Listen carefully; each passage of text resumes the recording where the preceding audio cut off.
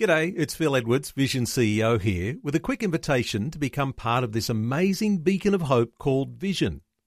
Together we can put our love into action to help people of all kinds build or rebuild their lives on the truth of God. Please consider the part you can play during our upcoming Visionathon appeal, remembering that it's your support that makes Vision possible, including this podcast. Audio on demand from Vision Christian Media. Welcome to On the Rock, God's unchanging word for changing times, with Dr. Camille Majdali, Director of Teach All Nations, Melbourne, Australia. Dr. Camille lived and studied in the Middle East, served as the principal of a leading Bible college, and now travels the world teaching God's word. He has an extraordinary knowledge of the Bible and a dynamic ability to make God's truth come alive in a real, practical way. This episode of On the Rock will give you keys to survive and succeed in the days ahead by hearing and doing the words of Jesus. In life, there can be actions and reactions, or actions and chain reactions. And as we continue in 2 Corinthians, we're going to learn that God's comfort can spread very quickly. Our series is entitled Heartfelt and Inspired, Understanding 2 Corinthians, a verse-by-verse audio commentary. We're looking at passage 7, or chapter 7, verses 12 to 16. And in chapter 7, 12 to 16, we have a very simple title, Comforted in Your Comfort. It actually says that in chapter 7, verse 13, Therefore we were comforted in your comfort. Now that is a good chain reaction. But how does it all begin? First of all, what is written in this epistle of 2 Corinthians was not just written to the Corinthian church of the 1st century AD. It is also applicable and relevant for the universal church in the 21st century AD. Even though this is an intensely, indeed the most intensely personal epistle that Paul has written out of 13 epistles of the New Testament, but it still applies to the church at large. And that's why it's part of our Bible, and the Holy Spirit made sure that it was included in the canon of Scripture. But verse 13 is the classic. It says, Therefore we were comforted in your comfort, yea, and exceedingly the more joyed we for the joy of Titus, because his spirit was refreshed by you all. Now, this is where we have body dynamics, or the body of Christ. Titus is sent by Paul to Corinth to both correct as well as to comfort. Titus does exactly that. When Titus showed up on the doorstep of the Corinthian church, they were comforted by his very presence. And he came and he ministered the truth, but he did so in love. Once that happened, they repented, and therefore Titus comforted them in the things of God. They comforted Titus because his message had been received. You know, as a preacher, it's always heartwarming to see that people respond positively to the word of God that comes from you. So they are comforted, Titus is comforted. And then Titus reports these good tidings to Paul, who of course is the spiritual father of this church. When he hears that most of the Corinthians had repented of their sin, he is also comforted as well. Titus, and for that matter Paul, were in a position of what we call empathy. They put themselves in the place of the Corinthians. They stood in their shoes. They spoke to them the way they would want to be spoken to. They received the results they wanted to, namely repentance and comfort, and now they're comforted as well. Empathy, rightly used, is a powerful communication tool that will win people over. Which then leads us to the fact that Paul is boasting. Now, boasting normally is very obnoxious and offensive when people boast how great they are and the great things they have. But it's a different story when you boast what God is doing and what is happening in the lives of others. That is a very heartwarming and edifying situation. So Paul is practicing those things. He is boasting in the Corinthians as well as in God himself. And from all this, you have what is called growing affection. Titus has affection for the church at Corinth. This is enhanced by his visit to them. They received him with fear and trembling, and they responded the right way with repentance, godly sorrow, and repentance. Therefore, their reception response to Titus showed they were on track with the Lord, and all of this, of course, means that Titus becomes all the more fonder of them. This leads to the last verse, which says, 2 Corinthians 7:16, "Therefore I rejoice that I have confidence in you in everything." That's Paul speaking. So Paul gives them more affirmation for this reason, because they were responsive and penitent. Paul is confident that they will do the right thing and the godly thing. Let's read the passage now. 2 Corinthians chapter 7, verses 12 to 16. Again, 2 Corinthians chapter 7, 12 to 16. "Wherefore, though I wrote unto you, I did it not for his cause that had done the wrong, nor for his cause that suffered wrong, but that our care for you in the sight of God might appear unto you. Therefore we were comforted in your comfort, yea, and exceedingly the more joyed we for the joy of Titus, because his spirit was refreshed by you all. For if I have boasted anything to him of you, I am not ashamed. But as we spake all things to you in truth, even so our boasting, which I made before Titus, is found a truth. And his inward affection is more abundant toward you, whilst he remembereth the obedience of you all, how with fear and trembling ye received him. I rejoice, therefore, that I have confidence in you in all things." This is 2 Corinthians chapter 7, verses 12 to 16. All right. This lesson is called Comforted in Your Comfort. This is one wonderful, godly chain reaction. They're comforted, Paul's comforted, they're comforted more, Paul's comforted more. We, down the track, receive all this comfort with dividends. Beginning with verse 12, written for all. So Paul didn't write the epistle just for the person who did what was wrong, and not for the person who suffered the wrong, but that their care for you in the sight of God might appear unto you. So basically, as I said, in this intensely personal epistle and this intensely personal chapter of this epistle, Paul speaks about his motivation for writing the Corinthian epistles in the first place. He didn't write the Corinthian epistles simply to convict the wrongdoer, nor did he write it for the sake of the victims of the wrongdoer. No, the reason he wrote these epistles, and in fact all the epistles that are part of the canon of the New Testament, is that his intense love and care for the church might be made manifest to them in the sight of God. In other words, this epistle was written for everyone, and indeed it is. Furthermore, this epistle is written to show that God cared for this church and loved this church, and he did so through his servant Paul, because Paul makes it very clear that he cares and loves this church very much, similar to a father loving his children. And that's an indescribable situation unless you're actually walking in those shoes, but there's nothing like parental love, and for that matter, there's nothing like grandparental love too. That love was made manifest in this epistle, and this epistle is given for the church at large. So we can see that the same God that loved the Corinthian church by Paul is the same God that loves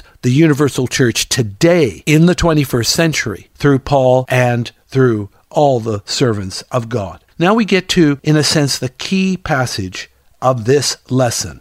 2 Corinthians 7, verse 13. "Therefore we have been comforted in your comfort, and we rejoiced exceedingly more for the joy of Titus, because his spirit has been refreshed by you all." What an amazing verse. We're comforted when you're comforted. This is empathy, putting yourself in the room or place of another. You rejoice with those that rejoice, and you weep with those that weep, which is said in Romans chapter 12, verse 15. Indeed, one of the traits of Christian maturity, and friends, the sooner we can mature, the better off we, the church, and the community will be. There's too much collective immaturity in our world today. People not taking their responsibility and therefore pressing, or as it were, presenting more burdens and more pressure on everyone else. Isn't it annoying when somebody doesn't pull their weight and so everyone else has to work harder to compensate? It's really an outlandish situation, particularly when that person should be pulling their weight and making a contribution. Empathy puts us in the shoes of another. We feel what they feel, and we rejoice when they rejoice. Here, the apostle says that when the Corinthians are comforted, he is also comforted. When Titus visited Corinth and rejoiced because of his spirit being refreshed in the Corinthians, then the apostles rejoiced with him. Even today, empathy, when it's used in the right way, is an incredibly powerful tool that wins people over to the cause. Now, and I use this example very advisedly, but it really hopefully will get the point across. And my desire to get through the point is so intense that I'm willing to use what would be considered a polarizing and controversial example. During the U.S. presidential election of 1992, the contender or challenger was Bill Clinton, and the incumbent was George H.W. Bush, the incumbent president. Bill Clinton unseated an incumbent president. That is not an easy thing to do. Normally, in the United States, if a person is in office, they have to work pretty hard to get out of office when they're up for re-election. Well, it happened. It happened in 1980 with Jimmy Carter. It happened in 1992 with George H.W. Bush. All the more remarkable is that the challenger who won the presidency in 1992, Bill Clinton, he came from an obscure state. He was not well known nationally, and he had lots of scandals. In fact, his own words, he had more baggage than an ocean liner. Yet, Clinton had a very, very good political skill. This is no endorsement or condemnation. I'm simply saying what happened. How did he win this election? And he won the election, I'm sure, because of his political skill in empathy. He had a phrase, "I feel your pain." And one of the moving imagery that helped him win that election is when he had a debate with President Bush on television, and an African-American woman was talking at the microphone and answering questions and telling her story about suffering. What Clinton did, and this is the power of empathy, is he asked the woman to explain why she's suffering currently under the economy in President Bush's day. What he did was really good theater. He takes off his watch, puts it on the podium, as if to imply, I have all the time in the world to hear your story. And then he takes, I think, a step or two towards the woman. This imagery spoke volumes. And at the same time, President Bush, who did actually speak to the woman and definitely tried to show that he was interested in her story, he was nervous. And the camera caught him while she was speaking, staring at his watch. And Clinton won the election.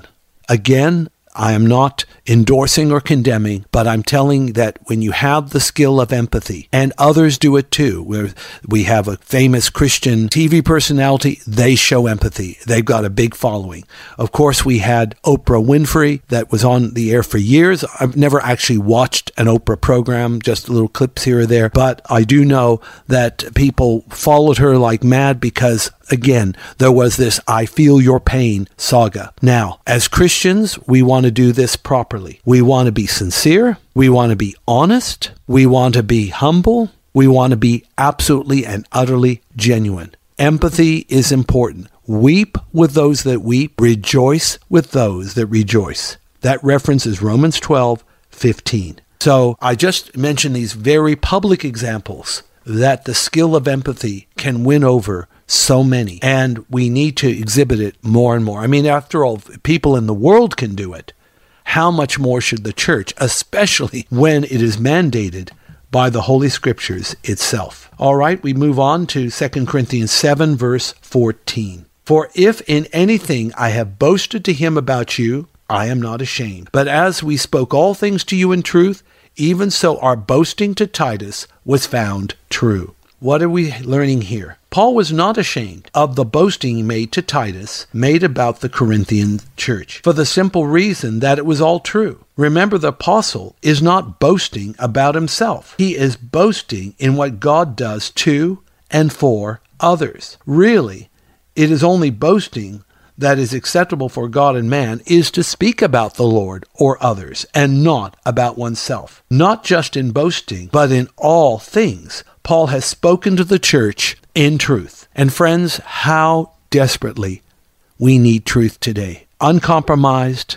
untampered, undefiled truth, because deceit, lying, half-truths, spin, and mendacity have the capacity to destroy people. Full stop. Listen to this pithy proverb. Proverb 19, verse 9.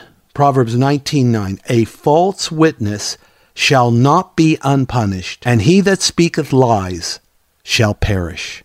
I'll repeat that. A false witness shall not be unpunished, and he that speaketh lies shall perish. Proverbs 19 and verse 9. Now, I don't think anything can be clearer. We do need the truth, and we need it more than ever before. That's why it is so important that we abide in truth, because Jesus, the Holy Spirit, and God's Word are the coordinates of truth. They are the triad of truth. And you have these three in your life, you're safely on truth's territory. And truth will set you free. Lies will not just put you into bondage.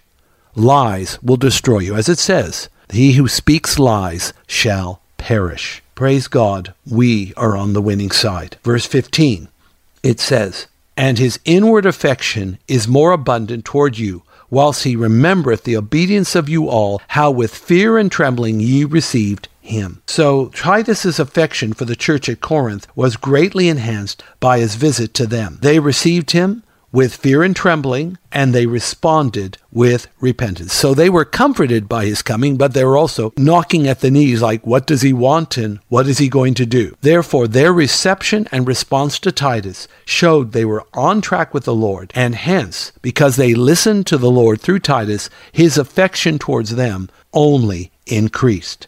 That leads us, of course, to the final verse of this lesson, 2 Corinthians 7:16. I rejoice, therefore, that I have confidence in you in all things. Paul gives more affirmation to the Corinthians for this reason. Because they responded well, because they repented, because they received Titus in the way that they should have. Since most of them did the right thing, Paul says, look, despite your carnal, wobbly initial start, I see that you have improved greatly, and therefore I have confidence that you will do the right thing and that you will do the godly thing now and always. You know, people will rise up to the level of expectation. If you only think they can do a little or they're not going to do anything at all, that's probably what you'll get. But when you sincerely affirm, with the evidence that they've shown thus far, that they're going to continue to do what is right, then they will seek to live up to that standard.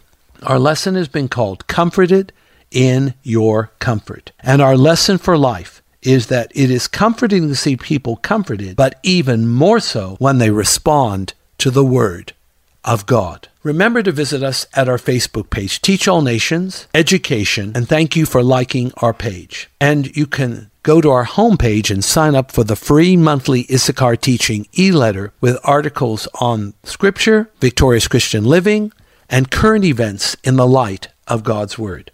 Please join me in prayer. Father, thank you that when others are comforted, rejoicing, or sorrowful, we can do likewise. Help us to mature, to show godly empathy, to be part of your solution of helping people come to the full measure and stature of Christ, rather than being part of the carnal problem. So thank you for your comfort, your Holy Spirit, your joy.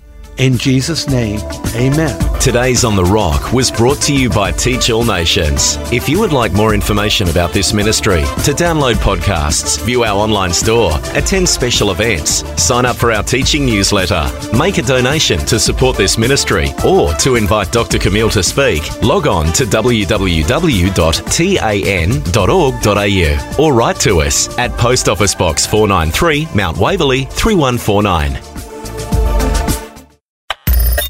Thanks for taking time to listen to this audio on demand from Vision Christian Media. To find out more about us, go to vision.org.au.